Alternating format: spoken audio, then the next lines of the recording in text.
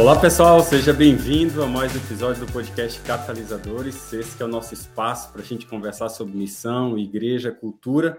Estamos aí, Fabiano, Missão em Favor dos Não Alcançados, Parte 2. Uau, já estamos quase no final do trimestre. Sabia que essa jornada a gente teve junto o tempo todo aí, nem passou tão rápido, né?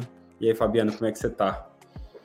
Tudo bem, Alex? Muito bom. A gente está junto aqui de novo. O pessoal que está acompanhando ao longo de quase 3 meses já foram 2 meses com certeza. Uau. Estamos aí na reta final do terceiro mês. Mas uma bênção falar desses assuntos e ter a oportunidade de discutir essa lição, né? Esse aqui é assunto que a gente gosta de conversar, né? Então, se deixar, vai longe. Na verdade, essa é a nossa luta, né? Vamos ficar em menos tempo aqui. A gente está falando muito, mas é que, cara, quando você fala sobre algo que é sua paixão, as coisas fluem que você nem percebe, né? E essa semana a gente vai falar sobre missão em favor dos não alcançados, porque a gente já tinha falado na última semana exatamente sobre isso, e essa semana especialmente a gente vai falar aí sobre missão em favor dos não alcançados. E a lição já começa, Fabiano, falando exatamente sobre os desafios que a gente tem dos alcançados do contexto urbano.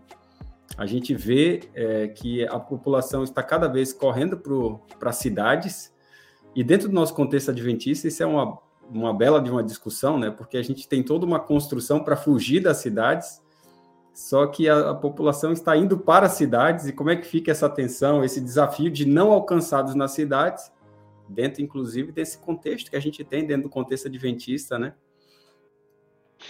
É verdade. O século XX foi um século marcado por essa mudança, né? De onde as pessoas vivem. Eu me lembro, eu era garoto ainda na escola e a gente estudava sobre o êxodo rural, né? E uma coisa interessante, porque isso é a história da minha família. Meu avô foi agricultor. Meu pai já não foi agricultor, né? Quando garoto, sim, participava das atividades da família, mas depois exército, trabalho, cidade, sempre cidade.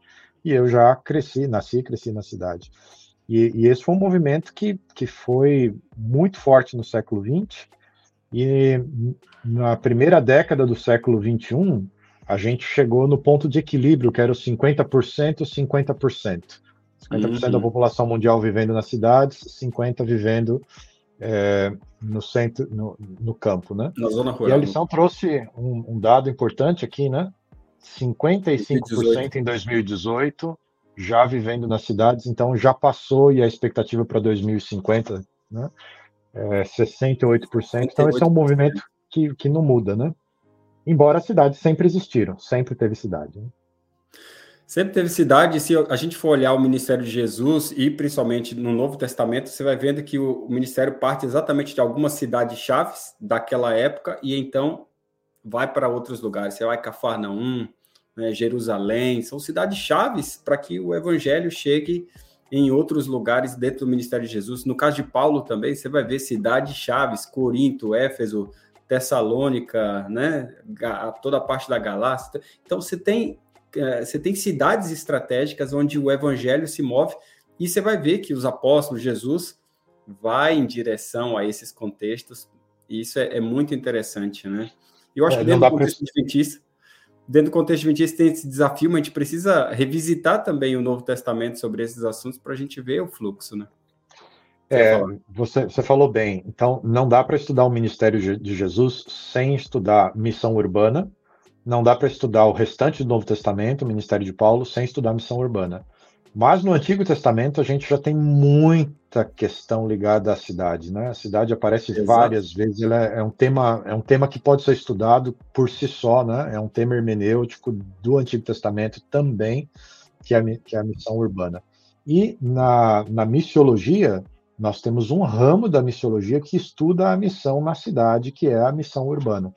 Então, e não é à toa, porque isso faz parte do texto bíblico, faz parte da nossa herança bíblica, e a gente precisa estudar isso, esses temas todos, à luz do que o texto bíblico diz, né? E o grande desafio, né, Fabiano, é a gente entender de que a gente tem que estar onde as pessoas estão, né? Se a gente esperar que as coisas vão acontecer, a gente encerrado em nós mesmos, né, fechados, e E se a gente não for em conta das pessoas, e sendo que o fluxo das grandes populações estão nas cidades, a gente vai perder a oportunidade. Quando a gente faz exegese, principalmente também, de Ellen White, dos textos dela, da maturidade que ela foi adquirindo, ela vai escrever no início do ministério dela muito mais dentro do contexto rural, porque era o contexto rural que ela vivia. Nós estamos aqui na região, praticamente, que ela viveu, e dentro desse contexto da região aqui, você vai ver muito claramente, né? É um contexto rural. Onde eu vivo aqui, você é mais cidade um pouco, mas o meu caso, eu vivo em contexto rural, né?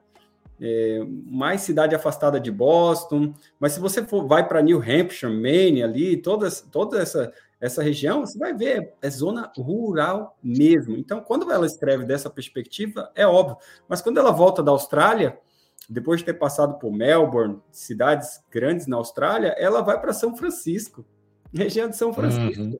Já é um outro contexto, completamente urbano, o clima mais parecido também com o clima australiano. E aí você vai ver uma Ellen White que escreve dentro de contexto de cidade já com outro olhar. Já não é mais o mesmo olhar do início do ministério. Vai falar da colmeia, né? De como a igreja estava presente em vários contextos da cidade, né? Isso é muito interessante. A lição vai falar para nós sobre essa missão em favor dos de fora do nosso contexto, e talvez isso é um grande desafio, né, Fabiano? E como é que a gente pode abordar isso de maneira onde seja intencional para as igrejas locais, para a igreja entender de que a gente precisa abrir a mente em favor das pessoas que estão fora do nosso aquário, as pessoas que estão fora do nosso próprio crentez, da nossa própria linguagem, né? Da nossa própria modo de vida, do nosso estilo de vida, para a gente realmente estar aberto para se relacionar com pessoas de fora e assim poder ministrar.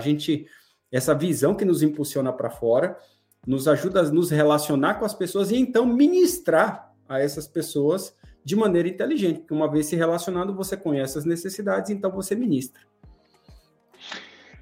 Isso é uma coisa interessante a gente observar também no ministério de Jesus. Jesus diz, eu vim para as ovelhas perdidas da casa de Israel, e boa parte do ministério de Jesus vai se dar no contexto judaico.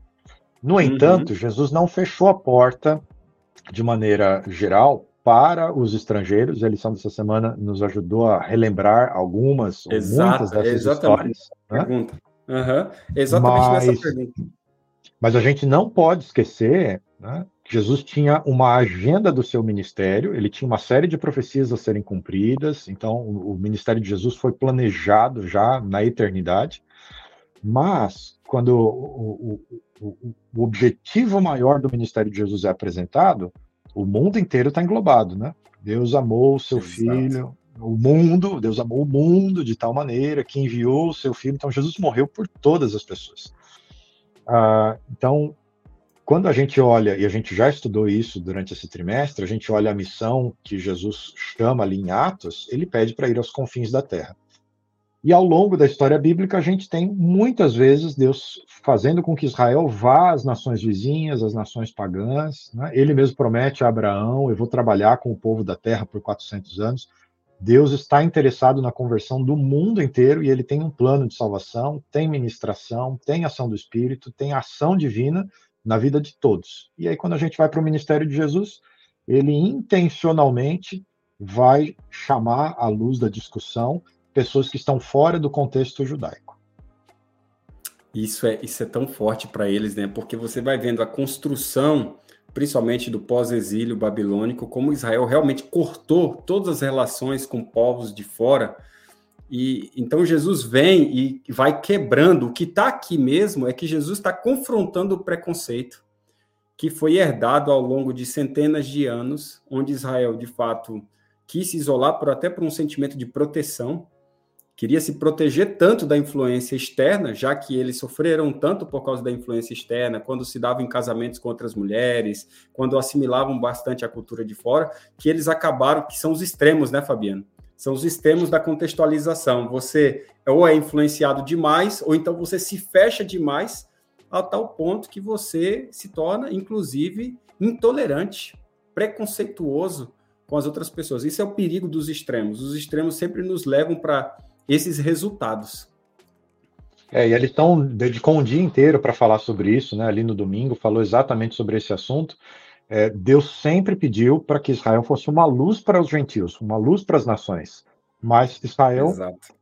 falhou inúmeras vezes, né? E aí você traz esse ponto que ali depois de Esdras e Neemias, as reformas que foram feitas em Israel, dali para frente vai surgir todo esse nacionalismo, todo esse etnocentrismo, né? Essa exclusividade da salvação só para judeus, e esse olhar com desconfiança para todos os gentios. Tinha alguns ali que eram piores, né? Como os samaritanos, por exemplo, um preconceito muito mais explícito, assim, né? Mas isso era generalizado nos dias de Jesus, e Jesus precisou ir quebrando com isso, né? Então ele conta a história do bom samaritano, o herói da história é um estrangeiro, é um samaritano, né? Ele vai atender pessoas de outras etnias, ele vai enviar os discípulos em algumas viagens na Galileia, que já entra por território gentil. Jesus está tentando fazer com que os discípulos saiam da bolha cultural deles, que olham para os judeus como o único povo que tem o favor de Deus e que a salvação é só para os judeus, né? Isso é tão radical, né? Jesus está rompendo as fronteiras, ele está desenvolvendo um movimento, na verdade, que não é alfandegário, né? Não é alfandegário. Então, a gente corre risco de, como igreja, ser igreja alfândega. A gente cria as nossas próprias fronteiras e a gente se esquece do chamado de se relacionar com as pessoas, né? Esse é um fenômeno do ser humano, né? Então, você tem uma declaração da Igreja Católica de que não há salvação fora da Igreja. Ela não está falando da Igreja cristã, ela está falando dela mesma. Mas isso já acontecia com os judeus, então isso é do ser humano, né? E nós, muitas vezes, temos várias denominações protestantes, têm o mesmo espírito elitista, né, e exclusivista de salvação. Alguns adventistas são exclusivistas na sua compreensão. Isso não é o ponto de vista oficial da nossa igreja. Nossa igreja não pensa assim teologicamente. Nossa igreja é aberta, mas isso existe na cabeça de alguns. Olha, precisa ser assim, precisa ser desse outro jeito, né? E a gente tem esses preconceitos em favor contra o outro, né? Entendimento errado da salvação leva ao entendimento errado também da teologia do remanescente, que é onde a gente mais toca para o lado exclusivista, e a gente se esquece que o remanescente no Apocalipse não é o remanescente para a salvação, porque a salvação é um dom de Deus oportunizado a quem aceitá-la, em qualquer lugar do mundo e de qualquer forma. Agora, existe um remanescente no Apocalipse que tem uma responsabilidade missionária com uma mensagem muito clara para dar para o mundo. Então, a gente, às vezes, não tem pudor sobre questões, muitas vezes, a gente é rígido sobre as questões doutrinárias, mas a gente não é rígido quanto às questões missionárias, né? A gente deveria ser rígido nos dois, vamos assim dizer, né? A gente deveria ser rígido nos dois, mas a gente é rígido em uma e na outra, não, nem tanto e tal. E a gente esquece que o papel do remanescente, nesse lado do exclusivismo, é um chamado para uma mensagem que a gente tem que dar para o mundo. Agora, ser exclusivo no envolvimento missionário é muito diferente de você achar que você é exclusivo, que você vai ser o único a ser salvo, né? Exatamente. Acho que talvez a melhor palavra seria fidelidade, né? Fidelidade nos princípios gerais. Exato. E fidelidade na missão, né?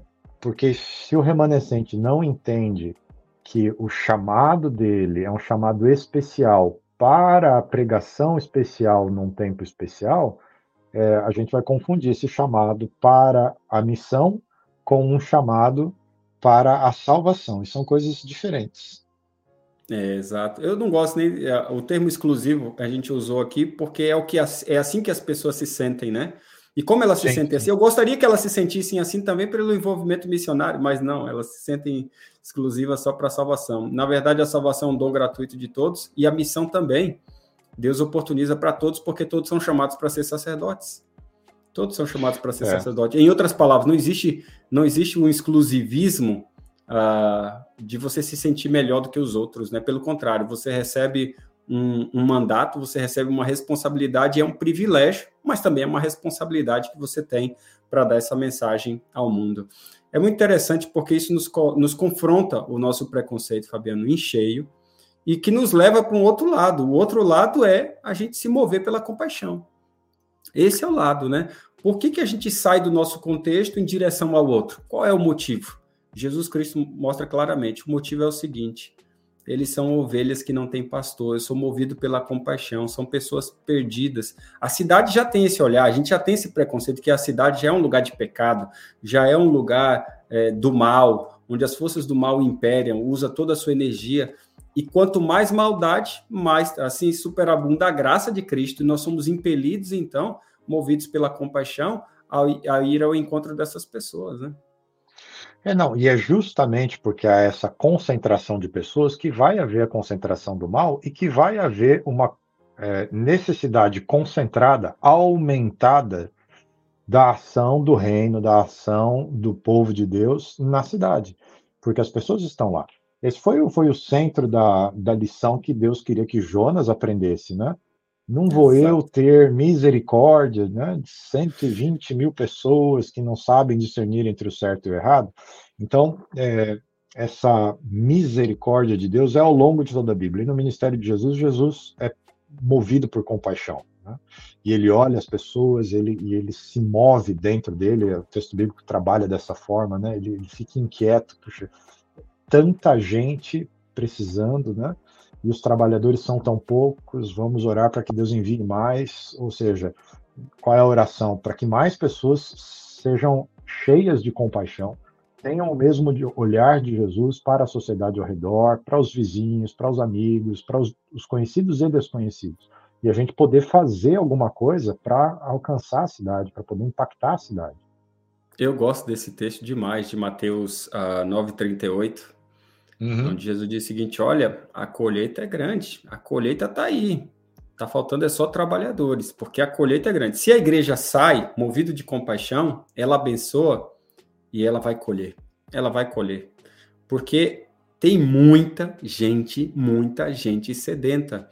Quando a gente vê igrejas que não levam uma pessoa para Cristo, não tem um foco direcionado para fora, normalmente são as igrejas que mais têm essas dificuldades de exclusivismo, são as igrejas que mais têm... Porque a missão nos coloca ao encontro do outro e a gente vê as vulnerabilidades humanas e a gente é movido por compaixão, mas a gente só vai ser movido por compaixão se a gente der o passo em direção ao outro. Se a gente se encerrar em nós mesmos, exclusivos em nós mesmos, a gente vai começar a adotar preconceitos, intolerâncias, a gente vai começar a achar que a gente é melhor do que os outros, a gente não vai ser movido por compaixão, então a gente vai ter todos os nossos recursos gastando só para nós mesmos, a gente não vai pôr dinheiro na comunidade. Uma série de coisas são criadas que vão criando, na verdade, patologias da igreja, doenças da igreja, verdadeiras coinonites, né? A panelinha só de adventistas, só de cristãos, que a gente não se relaciona. Inclusive, Fabiano, uma das perguntas que a gente sempre faz em qualquer entrevista com pastores, aqui na conferência, que a gente faz também no X, no programa de plantação e revitalização de igrejas, uma das perguntas que a gente faz é: você tem amigos não adventistas? Você tem amigos não cristãos? Porque como é que você quer plantar uma igreja missionária se nem você tem amigo não cristão? Como é que você realmente quer vivenciar uma igreja que cumpre o chamado de Deus se você não tem amigo não crente? Então, um monte de gente que muitas vezes articula sobre missão, nem tem amigo não crente e está aí falando um monte sobre missão, falando de uma missão que não existe na vida da pessoa, porque essa missão só pode existir se a gente atravessar essas fronteiras do crente para o não crente, do crente para as pessoas que precisam da compaixão de Cristo, entendeu? E Jesus sabia que isso era uma necessidade da igreja. Nós precisamos da missão, não é que a missão precisa da gente, é a gente que precisa da missão. Porque nessa trajetória que você descreveu agora, da gente ir aumentando o preconceito com os demais, irmos nos isolando, isso aí vai ficando cada vez pior, e aí a gente começa a colocar esse filtro internamente, e aí a gente começa a criar grupos dos mais santos e dos menos santos dentro da igreja. E aí começa a dividir e fazer com que a igreja, os membros da igreja estejam separados uns dos outros, porque tem os mais santos e os menos santos. Eu lembro, o George Knight escreveu naquele livro A Neutralização do Adventismo, né? A visão profética, a neutralização do Adventismo. Ele escreveu isso: nós éramos tão bons em discutir e argumentar com os de fora, que a gente acabou fazendo isso com os de dentro, né? E aí as discussões enormes, e aí muita energia para a apologética interna da igreja, quem interpretava melhor os pontos doutrinários da igreja. E isso acontece Ora, ainda em muitos lugares, né? E aí a gente vai pipocando, né? Movimento disso, movimento daquilo, dissidente e vai. Por quê? Porque se afastou da compaixão. Tem uma coisa nessa história de Mateus 9 ali, que você estava mencionando, que a lição também trouxe. Às vezes a gente usa esse, né? A colheita é grande, a necessidade de trabalhadores, e a gente pensa direto no evangelismo e no batismo. Como se Jesus estivesse dizendo: olha, a fila do batismo está enorme, tem um monte de gente querendo assinar a ficha de batismo e se tornar membro da igreja. Ele fala no contexto da ação social, porque ele estava curando as pessoas. E era uhum, tanto doente, tanta gente com necessidade, que a seara é muito grande e o Senhor da seara precisa enviar mais pessoas com o mesmo sentimento de Jesus, da compaixão. Então, antes da colheita, antes da conversão, tem o trabalho do serviço da igreja. E a cidade é um lugar cheio de oportunidades para serviço. E a gente uau. precisa explorar isso. Onde é que estão as pessoas que sofrem? Quais são as necessidades da cidade? Já existem instituições trabalhando e que precisam de ajuda, estão sozinhas para atender uma demanda muito grande de necessidades da cidade. A gente precisa, como igreja, se voltar mais para esse sofrimento, para essas oportunidades do evangelho chegar e trazer o reino para essas pessoas que estão enfrentando problemas e dificuldades. E aquilo que era verdade nos tempos de Jesus, grandes multidões cheias de necessidades, nas cidades do tamanho das cidades que existiam no tempo de Jesus, imagina hoje, com as cidades são Uhum. muito maiores, com muito mais gente, com muito mais problema. Milhões, Exatamente. milhões de pessoas. E eu gosto desse texto porque ele começa assim: rogai ao Senhor da colheita para que envie mais trabalhadores. O primeiro ato é: orem por isso. Uhum, Vocês estão aí procurando os melhores meios de seleção, mas vocês já oraram?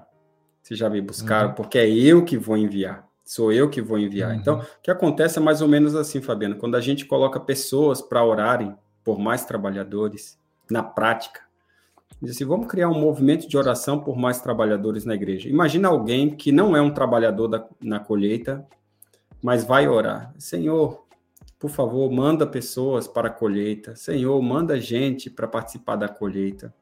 E o indivíduo não é parte da colheita. Imagina ele orando. Termina a uhum, oração, o Espírito Santo já está pipocando na cabeça do indivíduo já. Diz assim: olha, já tenho uma resposta para sua oração. É você. uhum, Como é que você é capaz uhum, de orar por mais trabalhadores e você não é um deles? Como é que você é capaz? E aí o termo que se usa ali é o termo equibalo, quer dizer expulsar, e é expulsar com violência. A gente poderia transliterar o seguinte: tira o pessoal de dentro da igreja e coloca ele lá fora, para que eles possam ver e enxergar, servir, abençoar, porque lá é onde acontece a colheita. A colheita não acontece dentro do celeiro, tem que sair do uhum, celeiro para ir para a colheita. E esse é um ato que começa com oração. Ore por isso. E Deus vai enviar você. E então, você movido de compaixão, abençoando pessoas. Você falou, né? Jesus fazia três coisas, né? Ele curava, ensinava e então ele pregava, né? Então, a uhum, gente costuma dar mais ênfase na pregação, mas a maior parte dos evangelhos vai descrever Jesus realmente curando, se relacionando com pessoas, depois ensinando e depois pregando. Não são não é uma coisa atrás da outra, não é um primeiro, o segundo, o terceiro. É só que o evangelho fala que ele fazia, mostra que ele fazia uhum, mais isso. E a igreja é chamada nesse ímpeto de relacionar com as pessoas, e a compaixão vem exatamente do relacionamento com as pessoas, ter oportunidade então de ensinar e pregar. São coisas que tem que acontecer, mas normalmente a gente diz, não, uma coisa como se fossem separadas, né? Ação social sim. da evangelização. A gente não entende que isso é parte do processo da evangelização, de levar uma pessoa para ter um encontro com Cristo. Às vezes, de maneira didática, a gente separa para explorar bem cada uma delas, mas elas acontecem ao mesmo tempo, não é? E em cada lugar vai ter mais oportunidades de uma coisa num determinado momento, depois outra. O que a gente precisa é entender que todas elas são necessárias, né? E a gente está disposto a participar de várias delas. Também vai ter a questão dos dons espirituais, alguns vão se envolver mais numa área, outros mais em outra, mas tudo isso precisa funcionar para alcançar o ser humano de maneira integral, né? Mas essa questão da motivação que a lição falou, que Jesus trabalhou com os discípulos, que a história bíblica trabalhou com o povo de Israel, né? E que a gente precisa trabalhar hoje também, né? Eu senti falta na lição dessa semana falar sobre Babilônia, quando o povo foi para lá em Jeremias 29, né? Que aí Deus diz, olha, busquem fazer o bem para a cidade, né? E a paz, né? O shalom. Orem pela paz da cidade, se a cidade prosperar, vocês também vão prosperar. Uhum. Então, isso tudo é uma disposição interna, né? E a gente precisa ter essa disposição para fora das paredes da igreja. Esse é o processo de cura da espiritualidade, para que a gente tenha uma espiritualidade saudável e para que a gente esteja dentro do plano de Deus. Embora Jesus tivesse um ponto que a lição colocou exatamente sobre as viagens transculturais de Jesus, porque você vai ver que ele está fazendo esse movimento que não era fácil para o seu contexto, mas ele está fazendo. E esse é um apelo para nós também. Eu acho interessante, Fabiano, que em muitas denominações essa é uma responsabilidade da igreja local. Essa é uma responsabilidade também da igreja local. E a gente faz isso normalmente com ofertas.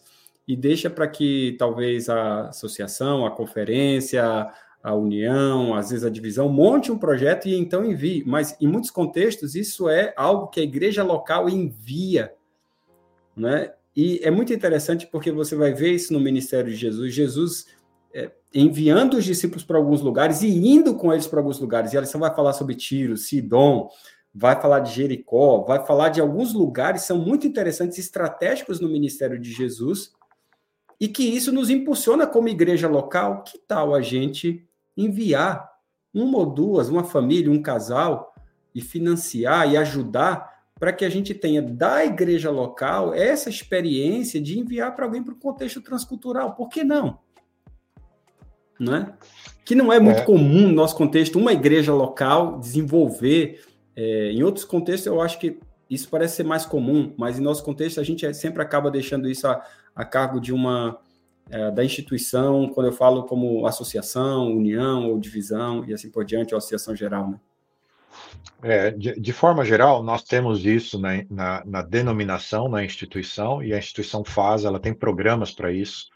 Então, a nível mundial, e aí cada divisão, união, também tem essa estrutura do Serviço Voluntário Adventista. Então, tem um website do Serviço Voluntário Adventista, você Muito entra legal. lá e vai ter oportunidade de você servir por 6 meses a 1 ano como voluntário em diversas partes do mundo, ajudando o trabalho da instituição, seja escola, clínicas, às vezes em igrejas, centros de influência, tem muita oportunidade. Entre os evangélicos, na história das missões, a gente também tem essas agências de missão.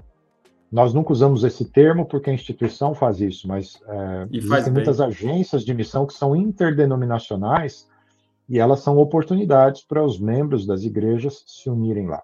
Mas existem algumas igrejas locais, em outras denominações, que aproveitando esse exemplo de Jesus, né? Jesus foi em Decápolis, não perdia a oportunidade de ir por Samaria, os discípulos detestavam passar por Samaria, mas Jesus forçava a ir por lá, porque ele era intencional com isso tudo, sabe? E a gente precisa trazer para o planejamento da igreja.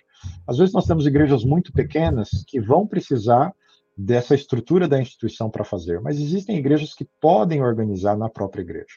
Eu tive a oportunidade na minha trajetória ministerial de passar por 2 igrejas onde foi possível organizar essas viagens transculturais de missão de curto prazo. Então, é o que a gente chama de short-term mission trip. Então, vai durar de 15 dias a, no máximo, 1 mês. São viagens mais curtas, em que você sai para um outro lugar, né? Vai, às vezes, para outro país ou para uma região distante do seu país, e vai ter essa oportunidade de servir, de pregar, de estar com as pessoas. É muito importante isso. Então, nós começamos esse processo numa das igrejas e foi questão de tempo. As pessoas que participaram das missões de curto prazo voltavam mais ativas na missão da igreja local. Isso é fato. E muitas delas, no futuro, foram para a missão de longo prazo. Na minha última igreja, que eu trabalhei na Igreja Central de Porto Alegre, nós tínhamos acabado de receber um rapaz que, filho da igreja, tinha ido para as Filipinas. Então, eu cheguei para ser o pastor na chegada dele, né? Então, a gente teve a oportunidade de recebê-lo e tal. E eu não perdi a oportunidade de explorar ao máximo a experiência que ele teve. E foi questão de tempo. Uma outra jovem da igreja falou, pastor, eu também quero. A gente constrói esse ambiente na igreja. E foi uma bênção. A família dela se tornou muito mais envolvida na igreja, já eram, né, líderes. Ela foi, voltou, uma liderança forte. Então a gente precisa ter esse incentivo. Histórias missionárias, oração pelas missões, ofertas, mas as missões locais, as missões de curto prazo, vão criar o sentido missionário na vida de muitos membros. E a missão transcultural vai poder ser uma possibilidade a partir da igreja local. Eu acho interessante como Jesus fazia isso, né? Eu imagino o quanto isso era desconfortável para os discípulos, mas ele agia com naturalidade exatamente para quebrar todo o preconceito, e você vai ver isso bem claramente nos evangelhos, né? O evangelho de Mateus parece ser muito mais, né, fechado aqui, e já o evangelho de Marcos, que é outro público, já é o público mais pagão mesmo, romano, as coisas são bem diferentes, né? Você vê isso pela escrita, a maneira como coloca, as experiências que é colocado, os detalhes que é colocado em Marcos a respeito das experiências de Jesus fora do contexto de Israel, são completamente diferentes, né? São perspectivas que a gente vai observando nos evangelhos que dá essa noção mais clara a respeito de como Jesus realmente tinha a intenção de chegar nos outros. E aí vem um ponto que é bom a gente tocar aqui, é de que Jesus não se importava com as etnias, né? Às vezes, quem faz essas separações somos nós. Nós, às vezes, somos preconceituosos, nós, às vezes, temos achamos que nós somos melhores do que a nossa cultura, a nossa etnia, a nossa maneira de ser, os nossos padrões são melhores do que os outros, né? E Jesus parece que não levava muito isso em consideração no trato do ser humano, né? O texto bíblico é fantástico, a lição deixou isso muito claro, né? Jesus, inicialmente, ele se porta como um judeu se portaria em relação àquela mulher cirofenícia, mas foi para construir um cenário em que a fé dela iria brilhar em muito, né? Então, eu não encontrei em Israel fé como essa, disse Jesus algumas vezes ao se encontrar com essas pessoas.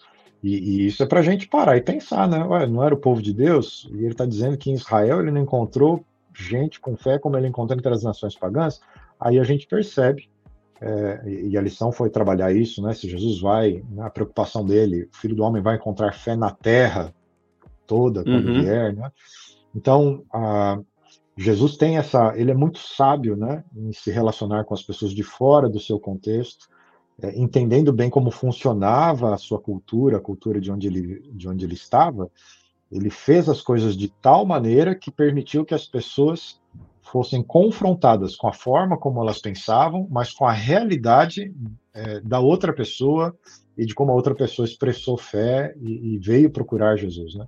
Então, esse texto é um texto muito legal para a gente abrir os olhos, porque o Espírito Santo está trabalhando em outros lugares e tem gente sincera, gente que está buscando uma experiência com a salvação em outros contextos, em outras culturas, e vai ser um privilégio para a gente encontrar essas pessoas, para a gente ajudar essas pessoas no processo de conhecerem a Deus. E ver, né, Fabiano, como Deus age em diferentes contextos. Eu gostei quando você falou que Jesus criou o cenário para fazer a fé dela brilhar. Às vezes a gente não está enxergando, né? A gente não enxerga, né? A gente está tão fechado em nós mesmos que a gente não consegue ver essas pessoas fora do nosso contexto, né? A gente precisa criar alguns padrões nossos para, então, enquadrar essa pessoa nos nossos padrões. E aí Jesus Cristo vem e diz, não, a fé dela é maior do que a fé de vocês. Aliás, ele vai falar várias vezes que eles são de pequena fé, né? Várias vezes ele vai falar, vocês têm uma fé muito pequena, né? Imagina, né? Porque Jesus falou outras vezes para os religiosos, né? Olha, os cobradores de impostos e as prostitutas estão entrando no reino antes de vocês. E falando de forma geral para o povo da aliança, olha, tem gente com fé maior do que a de vocês, né? Às vezes precisa dessa coisa um pouquinho mais dramática para fazer a pessoa, né, você captar a atenção. que foi o que aconteceu na história de Pedro e a visão do lençol, né? Exato, exatamente. Deus trabalhou isso de uma forma para que Pedro fosse impactado pela sua visão, a própria visão de mundo e tal. Não, eu não vou comer isso nunca, de jeito nenhum, eu nunca comi nada disso aí, não vai ser agora que eu vou fazer e tal.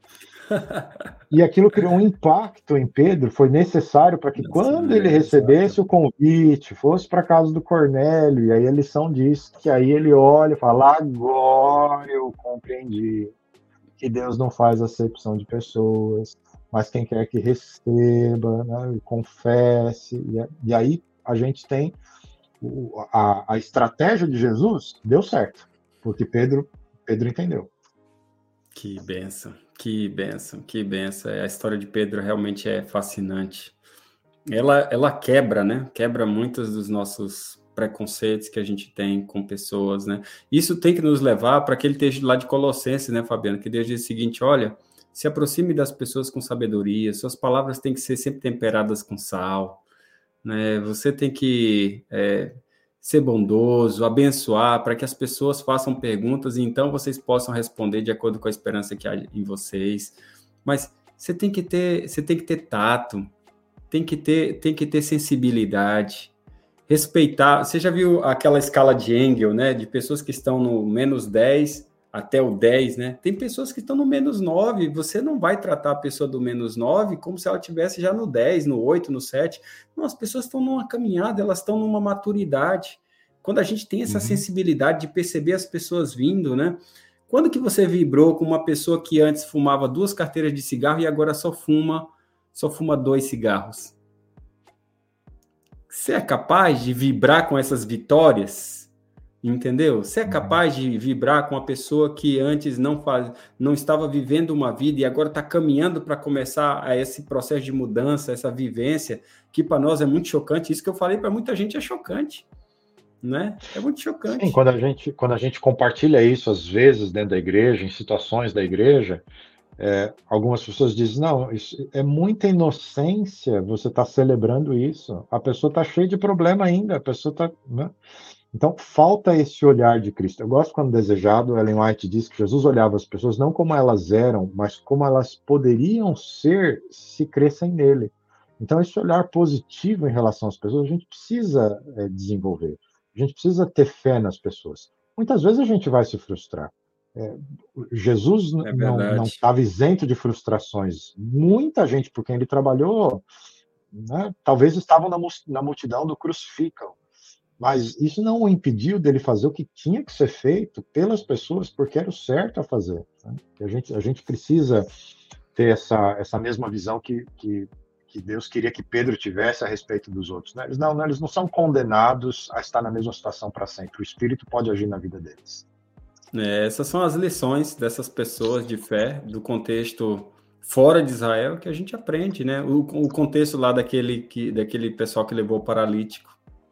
A gente já conversou sobre Uhum. eles aí numa outra lição. O próprio centurião de Pedro, né? Essa mulher Sírio-Fenícia. Enfim, você vai ter várias e várias pessoas que vão demonstrar uma fé, uma caminhada, um processo de maturação, que quando a gente se junta a esses exemplos, a gente é impulsionado para fora para demonstrar essa compaixão e para ir adiante. Essa foi a lição dessa semana, foi uma lição fascinante, já uma continuidade do que a gente estava conversando na semana anterior, e agora chamando a gente para a gente rogar com mais fé para que a gente possa compartilhar o amor de Cristo para essas pessoas próximas e também distantes não somente geograficamente, mas culturalmente, distantes muitas vezes da nossa própria cosmovisão. E aqui nos Estados Unidos, onde a gente está, a gente é confrontado todo o tempo, né, Fabiano, com pessoas do mundo inteiro, com cosmovisões completamente diferentes, e é um desafio, mas ao mesmo tempo Uhum. é um crescimento. Você sente isso, né? É um crescimento. A gente vai criando uma maturidade na relação com as pessoas muito grande, porque a gente, nesse processo de respeitar a cultura do outro, também a gente vai aprendendo como que a gente se aproxima de diferentes tipos de pessoas, e o foco sempre é olhar com compaixão. E aí está a chave para a gente trazer quem que nos dá essa compaixão, quem que é o autor dessa compaixão, que é Jesus Cristo, né? Suas últimas palavras para a gente encerrar esse episódio. Então, ir para o próximo. O Marcelo nos abandonou hoje, mas ele disse que volta no próximo. Não, a distância em horas é enorme, né? Exato. Nem sempre é fácil conciliar as agendas, mas muito bom a gente estar nesse texto, né? A segunda semana que a gente trabalha sobre a missão com pessoas que não são da nossa tradição religiosa, né? Que não são cristãos. E a gente tem desafios, né? Mas, de fato, Paulo fala sobre isso, né? Que as pessoas serão julgadas pela luz que receberam. Então, a gente vai ter essa surpresa, graças a Deus que o julgamento funciona dessa maneira, né? Mas muita gente de muitas nações, né? Mesmo gente que não veio da experiência judaico-cristã, vai ter oportunidade da salvação. Amém. Então, nós temos isso como garantia do texto bíblico. Se isso tudo é verdade, a gente tem o privilégio como igreja de orar por isso, de nos envolvermos com as ofertas missionárias, de adotarmos alguma cidade para orar, algum missionário para orar, né? A gente recebe, toda sexta-feira tem a história do campo missionário, daquelas meditações do pôr do sol. A gente tem condição de orar por essas pessoas e, havendo a oportunidade de nos envolvermos com uma missão transcultural, irmos também. Agora, em muitos lugares, o Brasil, muita gente aí do Brasil, quanta gente de outros países vem para o Brasil, quanta gente de outras tradições religiosas está no Brasil. Às vezes a gente não precisa ir para o campo missionário para a gente poder desenvolver amizade com alguém que não é cristão e a gente oferecer o nosso testemunho de fé e a gente ir abrindo oportunidades para que o verdadeiro evangelho possa ser apresentado para essas pessoas e elas tenham um encontro com a coisa mais bonita da nossa religião, que é o plano da salvação e como Deus ama o ser humano. Amém. É isso aí. Muito bom. Nossa, faltou o Marcelo, mas graças a Deus, Deus recompensou a gente nesse episódio. Espero que o Marcelo esteja no próximo. E você, que esteve conosco aqui, por favor, aperta o sininho aí, compartilha com outras pessoas, manda aí coisas nos comentários aí, palavras aí nos comentários aí, a gente vai estar interagindo junto com você. Compartilha esse episódio, nós estamos aí indo para a 12ª semana nessa série. Semana que vem, Fabiano, Esther e Mordecai, interessante tocar nessas duas figuras aí dentro do contexto de missão. Acho que tem surpresas positivas para a gente estudar aí juntos. E é isso aí, pessoal. Semana que vem nos encontramos novamente. Compartilha com o máximo de pessoas que puder. Já ativa os sininhos aí e se inscreve no canal. Tenho certeza que você vai ter muita coisa legal que a gente vai poder fazer juntos. Um grande abraço para você e então até semana que vem. Até lá.